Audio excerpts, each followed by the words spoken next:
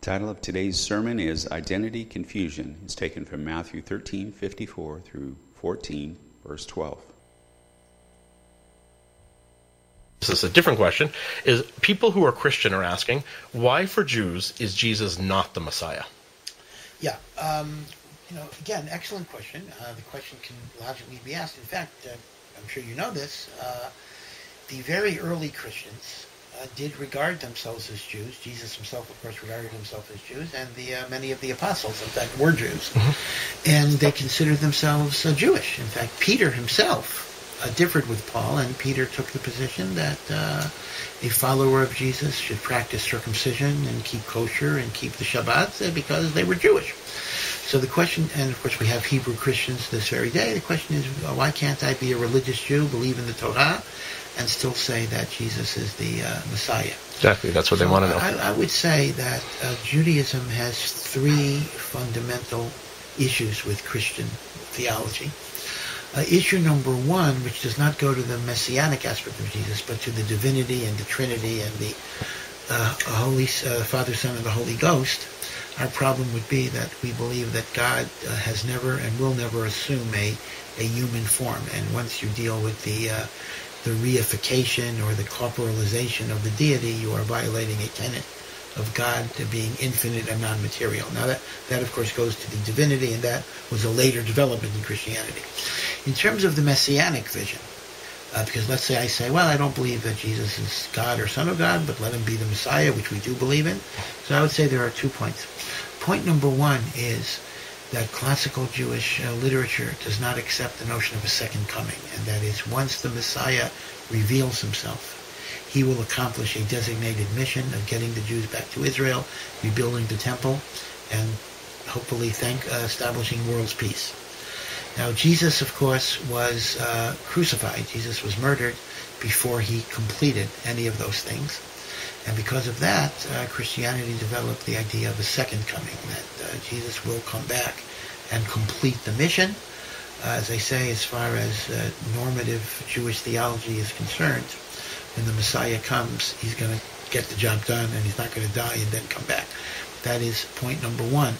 Point number two, which is actually a more important point, is, and again, I'm not going to get into the debate whether Jesus said it or the apostles or later people said it, but the notion that of the New Testament, the notion that God has abrogated his covenant with Israel, and that God has replaced the Sinaitic revelation with justification by faith, which is really Paul's innovation. Paul created the idea that one gets redemption not by works, but by faith. That's called justification by faith. That is a theological postulate that is absolutely inconsistent with the eternity of the Torah and the divinity of the Torah. Now again, I understand one could make the argument that that's not Jesus' argument. In fact, there are passages where he says, I'm not going to abrogate a single letter of the Torah. And yet, even within the Christian Bible, there are narratives in which he implies that certain mitzvot are no longer binding, and certainly Paul took the position that none of the mitzvot are binding. And that is a postulate we cannot accept because, as Maimonides writes in his Articles of Faith, even the Messiah will not abrogate or replace the Torah. And that's our problem with Christian theology.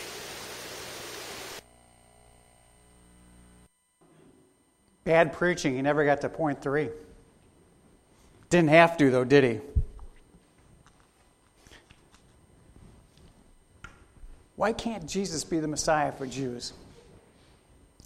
Let's bow in a word of prayer and ask God to guide and direct us into our study this morning of the book of Matthew. Father, we thank you so much for the Word of God. And no matter how man might misunderstand it or distort it, Lord, we know the truth. That Jesus Christ is the Messiah, the Savior of the world, the one who came to be King of Israel. And rejected by his own people, he turned to the Gentiles. Help us, Father, as the church, to reach out to the Jew first with the gospel message. Help us, Lord, to be sensitive to their thinking and their ways, Lord, in order to reach them with the truth. Guide and direct us, Father, into a right understanding of your word, we would ask, through the Holy Spirit. In Christ's name, amen. I bet you've asked that question before. Why don't Jews believe in the Messiah? Most of you probably have never received a satisfactory answer. I looked on the internet and found this video, and I thought it would be helpful. I also found another Orthodox Jewish website that attempted to answer the question for an interested Christian woman. She wrote, "I know this sounds silly, but I'm asking about the Jewish faith. And who do you say Jesus was? Was he just an ordinary man, a prophet, or a rebel who was causing trouble?" Well, the website gave a long answer, and I'm going to condense it for you just a bit. The editor responded, "Your question isn't silly at all. Our expert receives this question from Christians quite a bit who want a better understanding of the Jewish perspective on Jesus. The short answer is this," he writes. "Judaism does not consider Jesus to be a prophet, the Messiah, or the Son of God. The way Jews have addressed the question of Jesus historically has been influenced by the social and political context in which they themselves lived. Since the Jews have been the subject of Christian persecution under their governments, the tenor of their experience has colored the way Jewish communities have thought of Jesus and the church. For example, during the Middle Ages, European Jews suffered great persecution. They responded with a series of mythical pamphlets which derided the life story of Jesus. These pamphlets were widely circulated within the Jewish community. However, today most Jews and Christians live in relative harmony. So the attitude of Jews about Jesus is one of respect, but not acceptance. We believe that Jesus was definitely a historical figure, a charismatic community leader who was deeply troubled by what he saw as the failures of his society. He spoke eloquently about those failures, and he hoped for change. However, there is no one Jewish view about Jesus of Nazareth. Some regard Jesus as a wise rabbi, others as a heretic, while some find his teaching and his claims to be highly offensive. Yet most Jews really don't know much about Jesus or the New Testament. Jews definitely, however, draw the line at calling Jesus a prophet or the Messiah. That's just a line too far. Now, psychologists diagnose the person who fails to understand themselves or others in this world as suffering somewhat of a condition called identity confusion or role confusion. Let me suggest to you this morning, tongue-in-cheek, that the Jewish people suffer from role confusion about the identity of Jesus and their own identity. I'd like to demonstrate that this morning from the text that we look at today. I will also explore the idea that many in Jesus' day suffered with identity confusion about themselves and Jesus. Well, today we're going to finish up Matthew chapter 13 and enter into Matthew chapter 14. So we're moving from the kingdom parables that Jesus taught to his disciples and to the crowds for specific purposes that I've mentioned in the past, onto Matthew 14, which is a transition in Matthew's argument. You'll recall that he's writing his Jewish brethren, asserting that Jesus is who he claimed to be. That is the Messiah King. And as you know, the Lord's disciples thought of Jesus' identity in the terms of his kingship, his earthly kingship. They were convinced that the Davidic kingdom was about to be ushered in. And this began to be confused for them when Jesus told them again and again that he would be heading to Jerusalem to die on a cross. This perplexed them greatly. This misidentification of Jesus and his role by the nation of Israel has reverberating consequences down to the day in which we live, as you can see by the video that I just showed you. Jews will never accept Jesus as the fulfillment of the Old Testament prophecies concerning the coming Messiah King. Their rejection of Jesus, the rejection of Jesus by the nation of Israel as the King, was complete at this time in which we look. But those consequences continue today. The circle, as they say, has now been completed. You'll recall that the last time we were together, Jesus and his disciples were at Peter's house in Capernaum. Jesus had just finished teaching the crowds and his disciples the six or seven kingdom parables.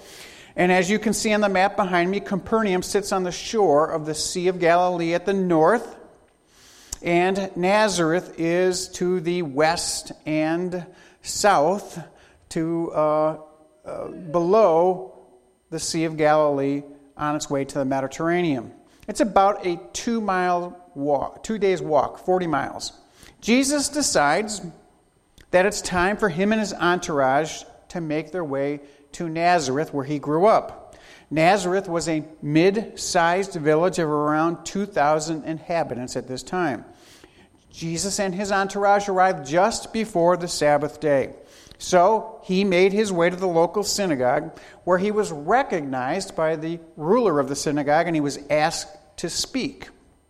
Jesus does so, and also using his divine powers, he heals some of the sick people who are outside the synagogue. So with that as my introduction, would you please turn with me now to Matthew chapter 13, where we pick up with verse 54. If you need to use a pew Bible, you can find this text on page 973. Page 973. Once again, we are hearing Jesus being rejected by all Jews. Jesus is rejected by all of Israel, save a small remnant of believers. In verse 54, we read that Jesus came to his hometown and began teaching in their synagogue, so that they were astonished and said, Where did this man get the wisdom and these miraculous powers from? This is the last time. This is the very last time Jesus will enter into a synagogue in order to worship his Father. The reason for that is really pretty simple. When Israel rejects him, he is no longer welcome to worship the Father amongst them. And if he does so, he will be putting himself in great danger. But for the time being, he's back at home in Nazareth, where he grew up, and he does what anybody would do when they return home.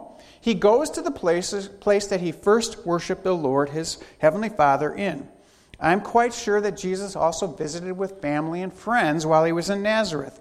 However, this verse shows us that there was a level of animosity in Nazareth, his hometown, when we read that he went to their synagogue.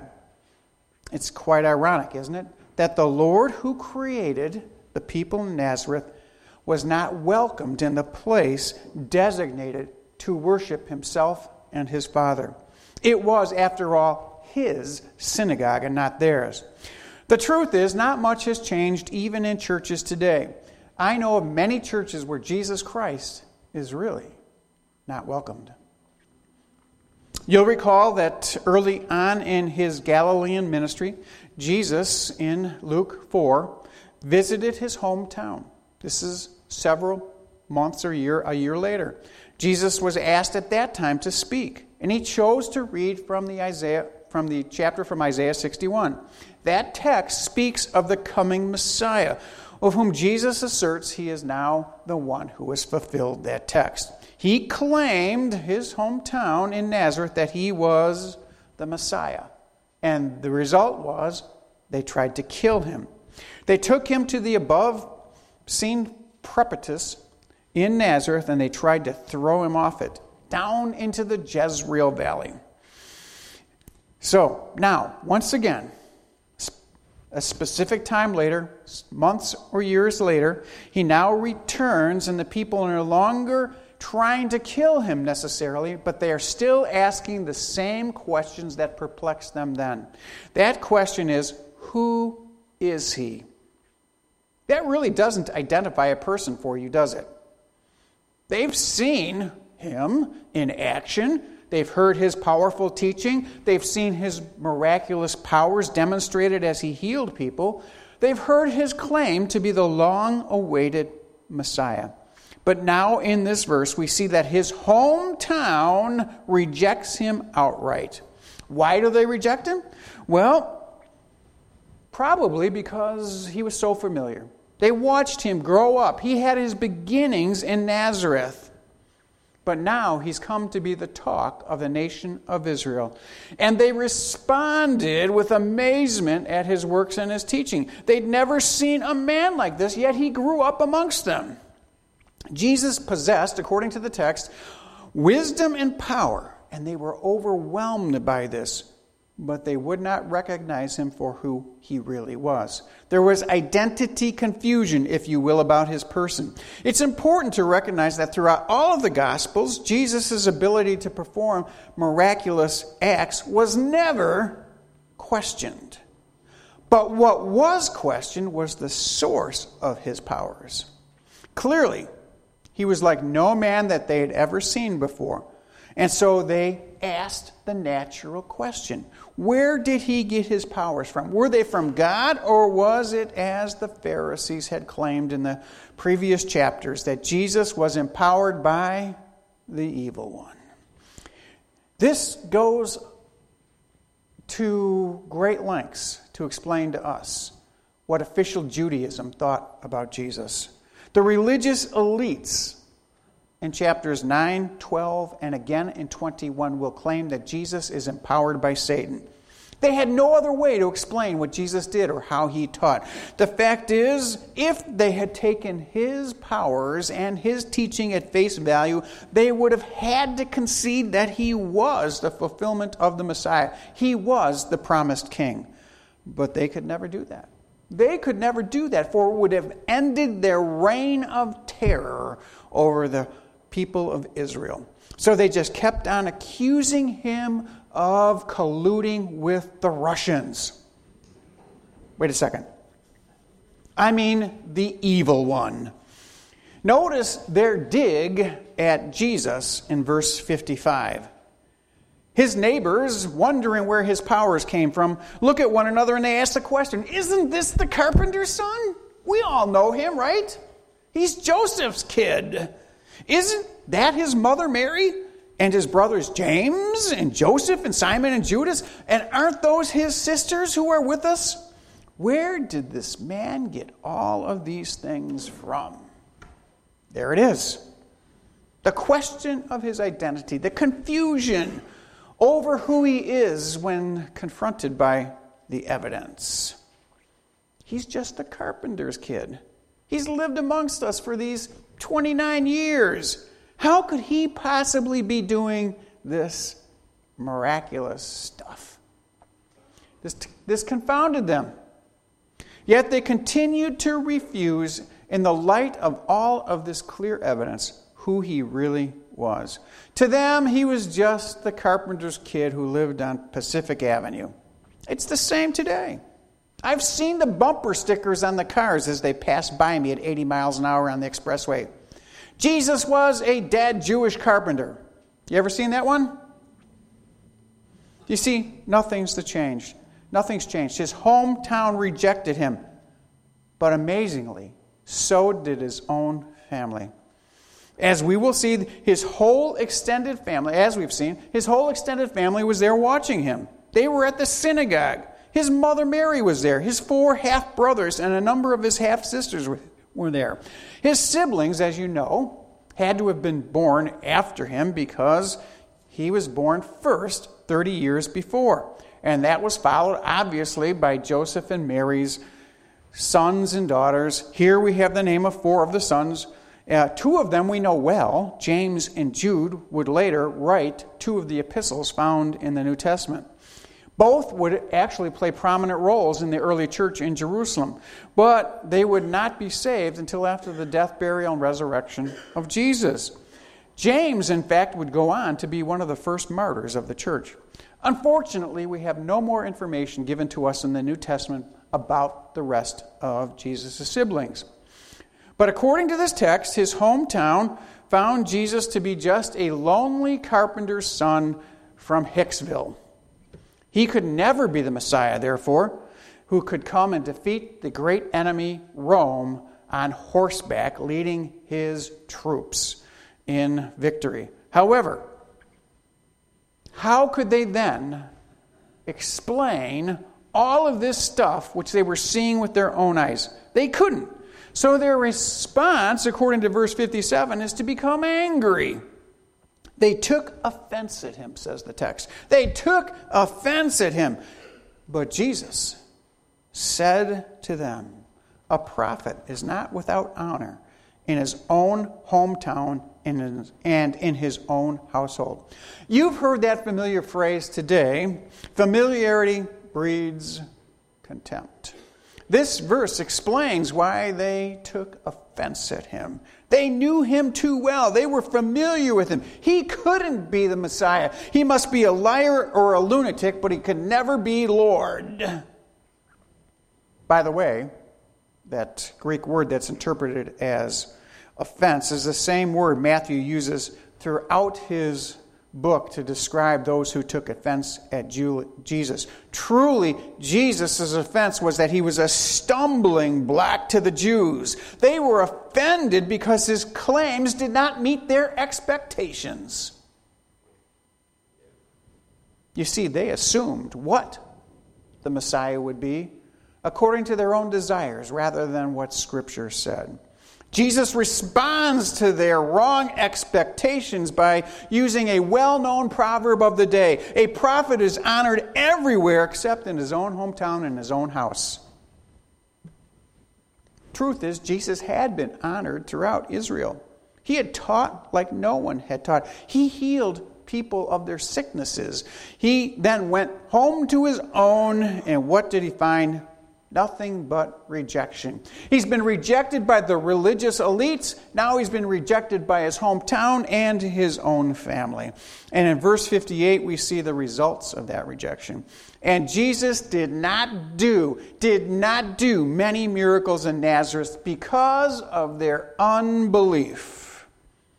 If his own friends, family, and neighbors wouldn't believe in him, what hope was there for the rest of the nation of Israel? As you see here, it was their own unbelief that put the kibosh on Jesus doing more miraculous things in his own hometown. Someone in my Sunday school class questioned my understanding of Jesus' miracles. I offered that Jesus did miracles in order to validate his person, that he was the Messiah, that he was the King. The person who questioned me asked if it did not flow out of his character. Didn't Jesus do miracles because he loved people and had compassion on them? Well, that sounds all well and good. The problem with that, if you think that, is it just doesn't mesh with Scripture. You see, if that were true, that Jesus did his miracles out of love and compassion for people, which I suggest to you that he did not, then this verse shows him to be a hypocrite. Selfish, self-centered, and totally uncompassionate for people that have needs. You must understand this if you were to rightly understand the Scriptures. If Jesus intentionally did not heal sick people in Nazareth, then he was a mean God, was he not? Just because they didn't believe, he withheld his power to make them better? The truth negates all of that. Surely Jesus does love and has compassion for everyone, but he did miracles to show who he was. And guess what? They still rejected him. The Lord didn't do his mighty works to help people physically. Jesus didn't heal people to help them physically. Jesus did miracles to help people spiritually. This body we have is only for a short time. You can build it up, you can work out, you can be the strongest man on the planet like Arnold Schwarzenegger and still be a clod who has sex with people outside of marriage. Jesus came to show and validate who he was, that he was the Messiah King. That's why he did miracles. And yet, even his own family rejects him. The rejection of Christ is now complete. The circle has been finished. Just as the Apostle John said in his Gospel, chapter 1, verse 11. Jesus came to his own, and those who were his own did not receive him. There it is. Let me remind you that through chapters 8 through 12, the religious elites were the first one to reject him. The people who should have had the Scriptures and known who he was, the Pharisees, the scribes, and the Sadducees, accused him of being empowered by Satan. Instead of welcoming him as the Son of God, they rejected him. Now, Matthew moves his argument forward that Jesus is the Messiah, making this argument to Jews by using a flashback. Notice in verse 1 of the next chapter, he uses something that has already transpired to make a point. We read in chapter 14 and verse 1 that at that time, Herod the Tetrarch heard the news about Jesus. This verse begins helpfully for us with a chronological marker. Matthew tells us that while this event was taking place in Nazareth, that Jesus was teaching there and healing people and being rejected, at that very time another event was taking place across the Dead Sea in what is now present-day Jordan. At that time, something was taking place that was very important. We know that Jesus has just finished giving his kingdom parables to the crowd. He's walked to Nazareth, and something that was earth-shattering in Israel was taking place. For the first time, we see that governmental authorities are being used to thwart the kingdom message. Governmental authorities are being used to thwart the kingdom message. We need to be reminded here, as we study this text, who Herod was. He was a member of the Herod family. All Herod families were Edomites. You might not know what that means. An Edomite was a direct descendant of Esau who had children with a Gentile. So they were half Jewish and half Jew. Half Jewish and half Gentile. The blood that ran through their veins was considered by all Jews, therefore, to be tainted. And yet, the Herod family had been installed as potentates in Israel.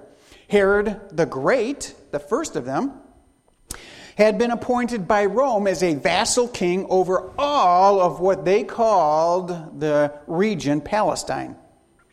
He, however, as you know, had been paid to play. He bought his position. That's how he got it.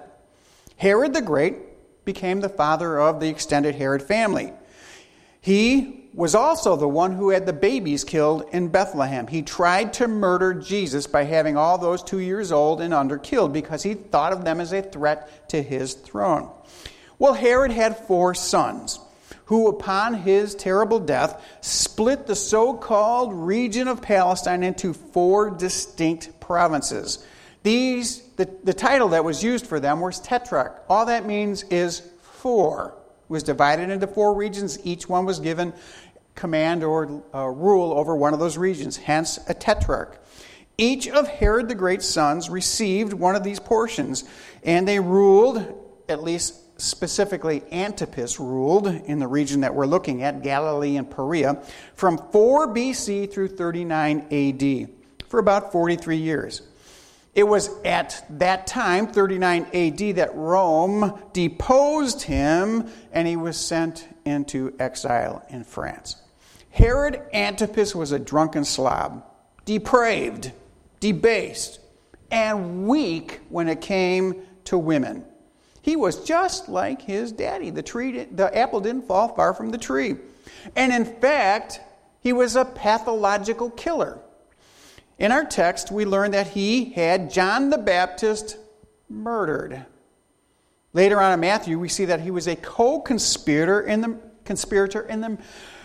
murder of Jesus. All of Herod the Great's sons were evil rulers who typify what the Bible speaks of when it speaks of the spirit of the Antichrist.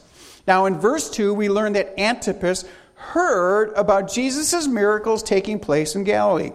And he said to his servants, as he's at Machaerus, which is in the region of Jordan, he said to his servants, "This is John the Baptist. He's risen from the dead." And that's why miraculous powers are at work in him, Jesus. There it is. Herod Antipas. He's either superstitious or he actually believes in the resurrection. I'm going with the first. What about you? He's got identity confusion just as well about Jesus. Antipas confuses Jesus with John the Baptist because John the Baptist, as we're going to learn in the next verses, that he's had him murdered. But Antipas is he's not a sociopath, he's just a pathological murderer. He is feeling somewhat guilty over having killed the prophet of God. And now, just a short time after he's concluded that event under tragic circumstances for John, he hears about another prophet of God doing wonderful, miraculous things, and he fears that it's John, risen from the dead, coming to get him. So he's overflowing with all sorts of feelings, guilt, fear, and many others.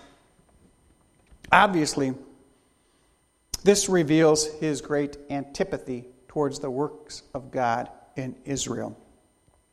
He, on the other hand, seems to have great respect for John and Jesus. And still, on the other hand, he wants John dead. Now, we learn all of this from the text that we're going to be looking at and a few from other Gospels. For example, we learn that John was killed by Antipas Herod, or Herod Antipas, but that he really didn't want him dead. It was by the will of his wife Herodias that he comes to his end. For example, in Mark chapter 6, we see that she was the one behind the throne, the power behind the throne who orchestrated it. When we read, beginning in verse 19, Herodias had a grudge against John and wanted to put him to death and could not do so, for Herod, that's Antipas, was afraid of John. Knowing that he was a righteous and a holy man, Herod Antipas kept him safe.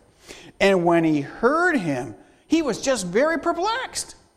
Identity confusion. But he used to enjoy listening to him.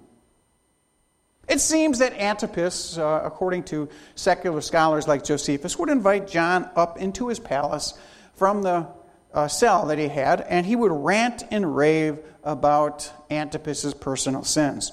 And for Antipas, this was pure entertainment. After all, he didn't have an iPad to stare at or Netflix to play. So to keep himself amused, he had John brought up who would preach to him about his so-called sins. This was a distraction for Antipas.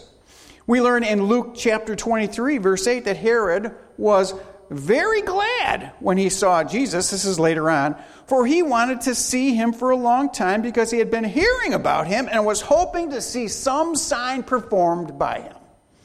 You see here, he's got these mixed feelings, fear and grieving over what he did to John, but he really enjoyed all of the process of having John come up and entertain him. And now, Jesus, he's looking forward to seeing him so that he can continue the circus, if you will. A little entertainment. A little break in his day.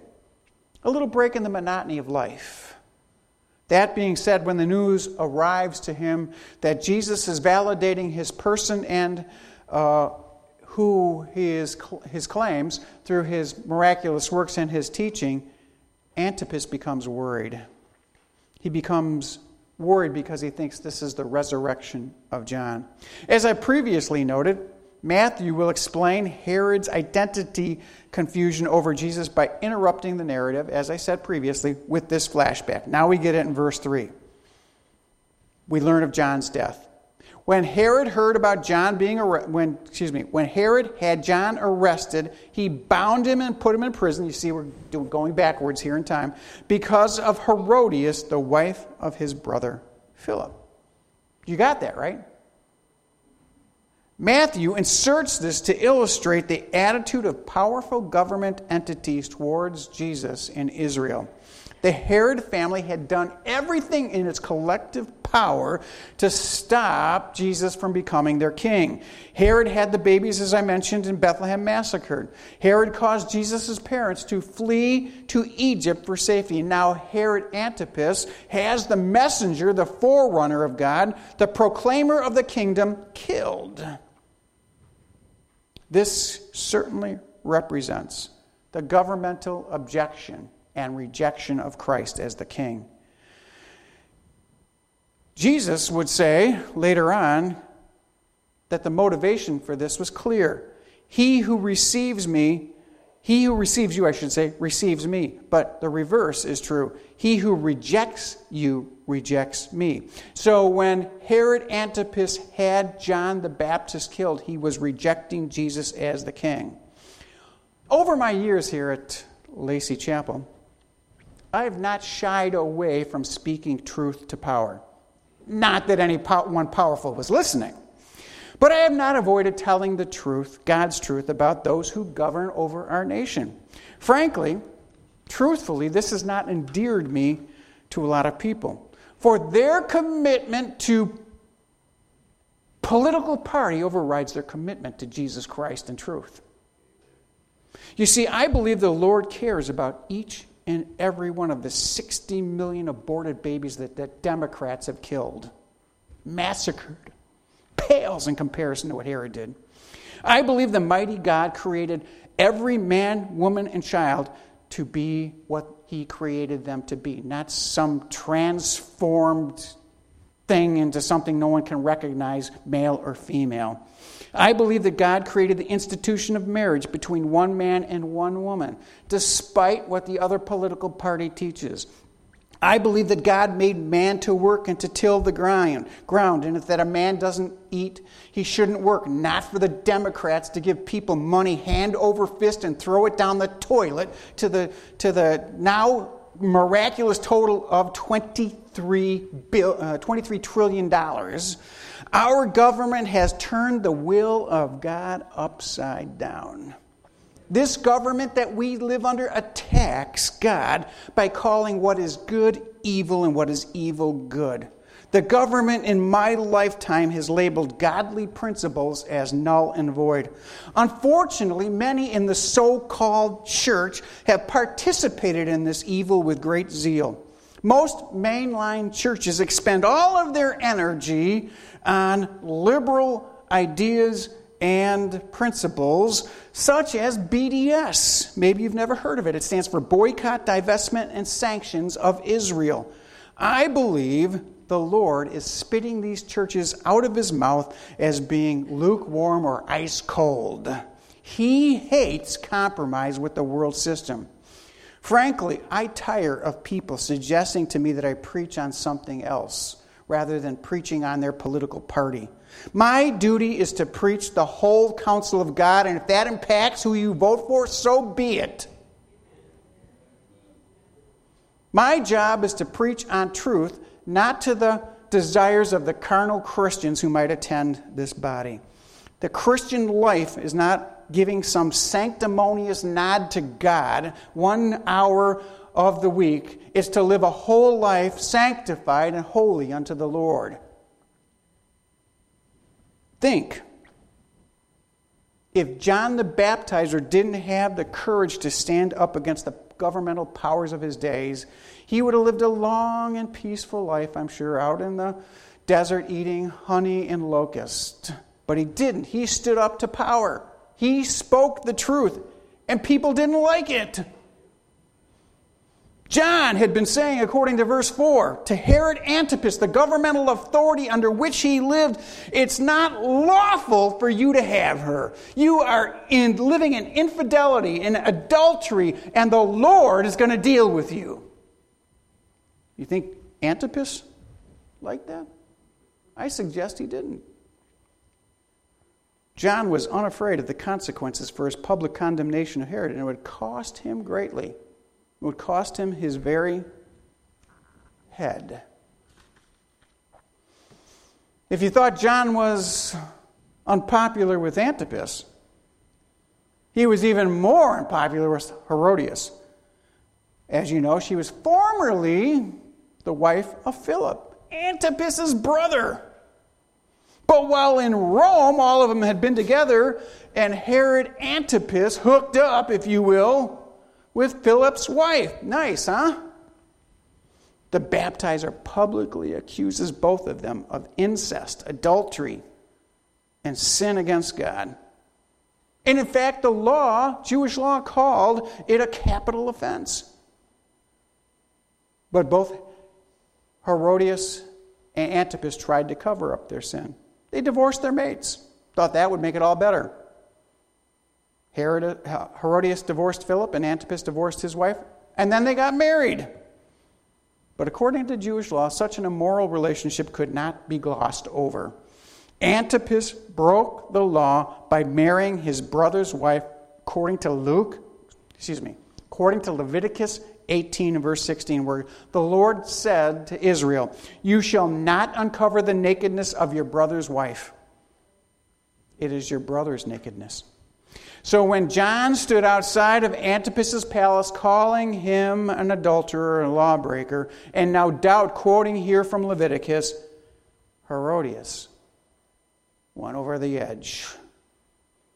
As he spoke, the Jewish people listened. They believed that John was completely right. They believed he was a prophet of God and that he spoke the truth. And they loved him for it. In verse 5, we learn that although Herod... Although Herod... See, my lungs are going to be good for after that surgery. You know? Breathe deep, Scott. Breathe deep.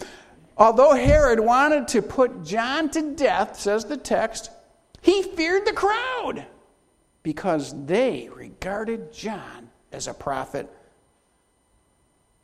Antipas was afraid of the people. If he did anything, they might rise up and riot and cause a problem, which if he got back to Rome, he'd be in deep doo-doo. The people loved John. They thought he was who he claimed to be in many ways. Now in verse 6, we read that Herodias, whom I like to call that wicked wench, was not to be trifled with. When Herod's birthday came, the daughter of Herodias danced before them, and Herod was pleased. Well, let me give you a quick overview of what takes place. Antipas is having his birthday party. He's invited his buddies over. Jews did not celebrate birthdays. That was a no-no. But Antipas, being half Gentile, thought it was okay. So he's having this separate birthday party with his buddies from the women when all of a sudden the door flings open and in comes Salome. And as you know, she dances before him. She's beautiful. She manipulates Antipas. For Herodias knows that he is driven by his flesh. And such a provocative dance would appeal to the puppet ruler. Herod couldn't believe his eyes. In his drunken state, he finds his own stepdaughter very appealing. His vindictive wife knew that this would happen. She had planned it all out. She had manipulated her daughter and now her husband into accomplishing her evil act. She was burning with anger at John for his public humiliation of her, and she made up this plan to get rid of him. And in verse 7 we read that she planned all of this out to send Salome in to dance before her husband.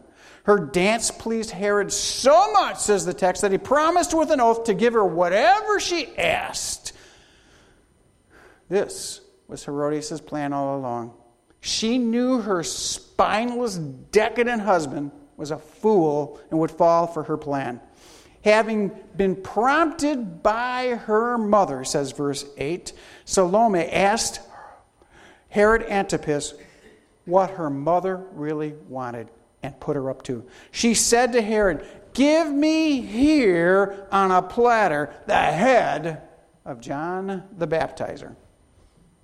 Well, Herod, being drunk as a skunk and now pleased with the dance, made a foolish promise to give her whatever she wanted, even up to half his kingdom. He was promising something that wasn't his to give. We learned that from another one of the gospel texts. He was promising to give her something that was not his liberty to give.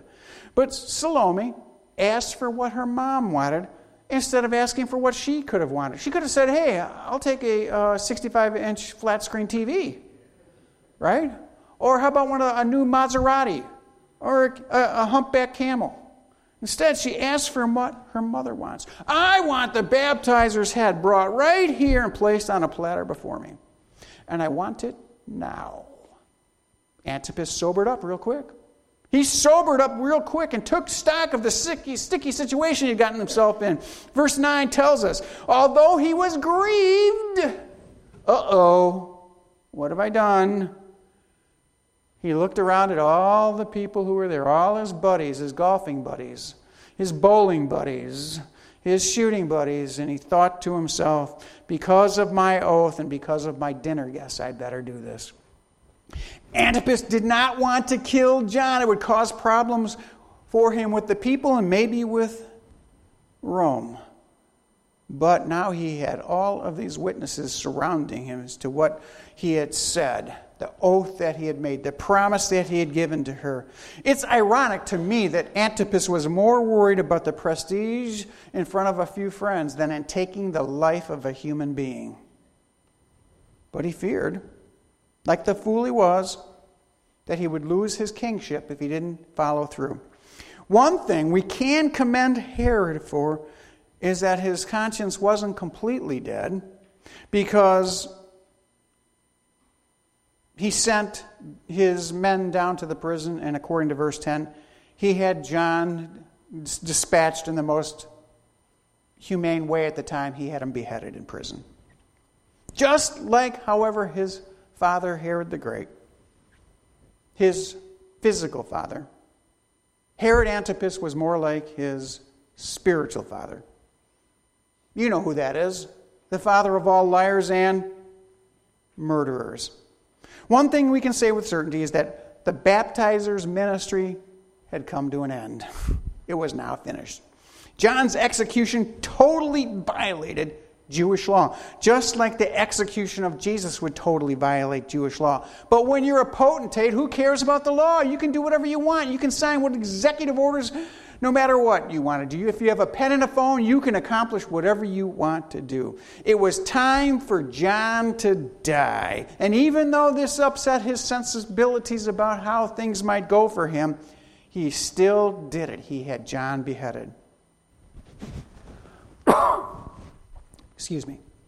Once the dirty deed had been done, John's severed head, according to verse 11, was brought up on a platter and given to the girl. Notice the girl, that we know from the Greek language that she's underneath 15 years of age. She's a teenager. She had it brought to her mommy. Here we see who the real perp is. It's Herodias. She uses her teenage daughter to bring John's ugly head up to her mom. Mama, look what I've got for you. It's John the Baptizer. Salome presents his bloody head, dripping all over the platter, and Herodias' joy has been made complete. She can't contain it. Her tormentor, the man of God, was no more. You see, it was Herodias' trickery, much like Eve's trickery in the garden, that brought man down to this lowly place. Herodias had won, at least in her mind, and she'd received her prize, a severed head. Now in verse 12, we find the conclusion to this text, in which we are told that John's disciples came to the prison in modern-day Jordan, on the other side of the Dead Sea, and they took away John's body and they buried it, and they went and they reported all that had happened to Jesus. Again, it's somewhat commendable that Antipas allows John's disciples to take away his body instead of throwing it into a garbage dump. They were able to give it a proper Jewish burial. The question is, what does all of this mean to you and me today? This confirms to us, despite what others say, that Jesus had made an offer to Israel to be their king, and they had rejected him completely. The nation of Israel, represented by the elites of religion had rejected him. His hometown rejected him. His own family rejected him. The governmental authorities rejected him. If you reject my messenger, you reject me. It is noteworthy to me that Herod Antipas never sought out godly counsel. He never called upon John, whom he knew to be a prophet of God, for any counsel. He could have asked him how to proceed, how to make himself right with God. But he was not a man who was going to seek the forgiveness of God for his many sins because he didn't care about them. He was a man who used governmental powers to get what he wanted. Nothing has changed today. We have those empowered over us who persecute homeschoolers for simply wanting to educate their children in the most godly of manners. We have the IRS persecuting and targeting conservative Christians because they believe in promoting godliness in our culture. We have those who have the temerity to say that Jesus is the answer to every person's problem and a loving God being penalized by our government for it. Baking a cake becomes a crime. Making flowers for people becomes penalized by the government. The court system is so stacked against our faith that it constantly rules to dishonor even the memories of those who have served the nation, dying for it because their memorial has a cross over it. Anyone who desires to defend our God and the given freedoms we've received from him has now become an enemy of the state. Matthew shows us that both John and Jesus were enemies of the state. They were interconnected at the hip. John began the ministry of the king at the coming out party as the forerunner, and Jesus ended the ministry at the cross. Both men were interconnected. Both men affected each one another directly. Both men were rejected by Israel and killed. The same is happening in the United States today. If one preaches the gospel that Jesus Christ is the only answer, you will be rejected. We must give kudos to John the Baptizer. Just like the Old Testament prophets who were sawn in half or boiled in oil, John was unafraid to stand up against the governmental authorities of his day. Truth is, he paid a heavy price. He lost his head. Our Lord Jesus Christ and his apostles did the exact same thing, dying in very similar manners. But John was confident. John was assured that God had called him, that he had assigned this task to him to stand up for truth, to proclaim there's a new king in town, even though it meant rejection and death. How could he preach the gospel of the kingdom? How could he preach the truth while not holding a bankrupt king, Herod, accountable for his moral transgressions against God? So it is today. All preachers are called to the same task. We're called to preach the gospel of grace and to confront wickedness wherever we find it, even in high places. Our Father is not a liar nor a murderer. We are not to compromise with those who will kill babies. We are not to compromise those who will turn the freedoms of our God into licentiousness or remove them. When I stand before the Lord, I pray that he will not say to me, "You wicked servant, get away from me, you compromised with the world system in order to gain fame and fortune in the church." Our task as believers and mine as a pastor is called to live a holy life and to stand against the evils of our day no matter what occurs. Do you recall the text from the book of Acts? When the apostles were commanded by the governmental authorities to stop preaching Jesus. Do you remember? They were then beaten and then they were released, fortunately. But they were told to cease and desist in their activities. And how did the apostles respond to such governmental abuse? Acts 4 tells us, After calling the apostles in, they flogged them and ordered them not to speak in the name of Jesus, and then they released them. So they went on their way from the presence of the Sanhedrin council, rejoicing that they had been considered worthy to suffer shame for his name. And every day in the temple, from house to house, they kept right on teaching and preaching Jesus as the Christ. There it is. We are to count persecution not as something to be avoided, but something to suffer as our Lord Jesus suffered. We are to rejoice, and most of all, we are to keep on preaching and teaching. Notice, from house to house, in the temple and from house to house, we are to preach. That's the model that we should follow in our lives today. Would you bow with me in prayer? Father, we thank you for this admonition from Scripture. We thank you for the life of John the Baptizer, willing to follow you in the most difficult of times, to even give up his life. Help us, Father, not to seek out suffering or persecution, but to be a voice crying in the wilderness, a voice proclaiming truth, that Jesus Christ is who he said he was. He is the King, come to redeem Israel. And when they rejected him, he turned to us to give us the offer of the free gift of eternal life for trusting in him and him alone. Help us to proclaim that message from house to house, despite what we might run into. We pray this in Jesus' name. Amen.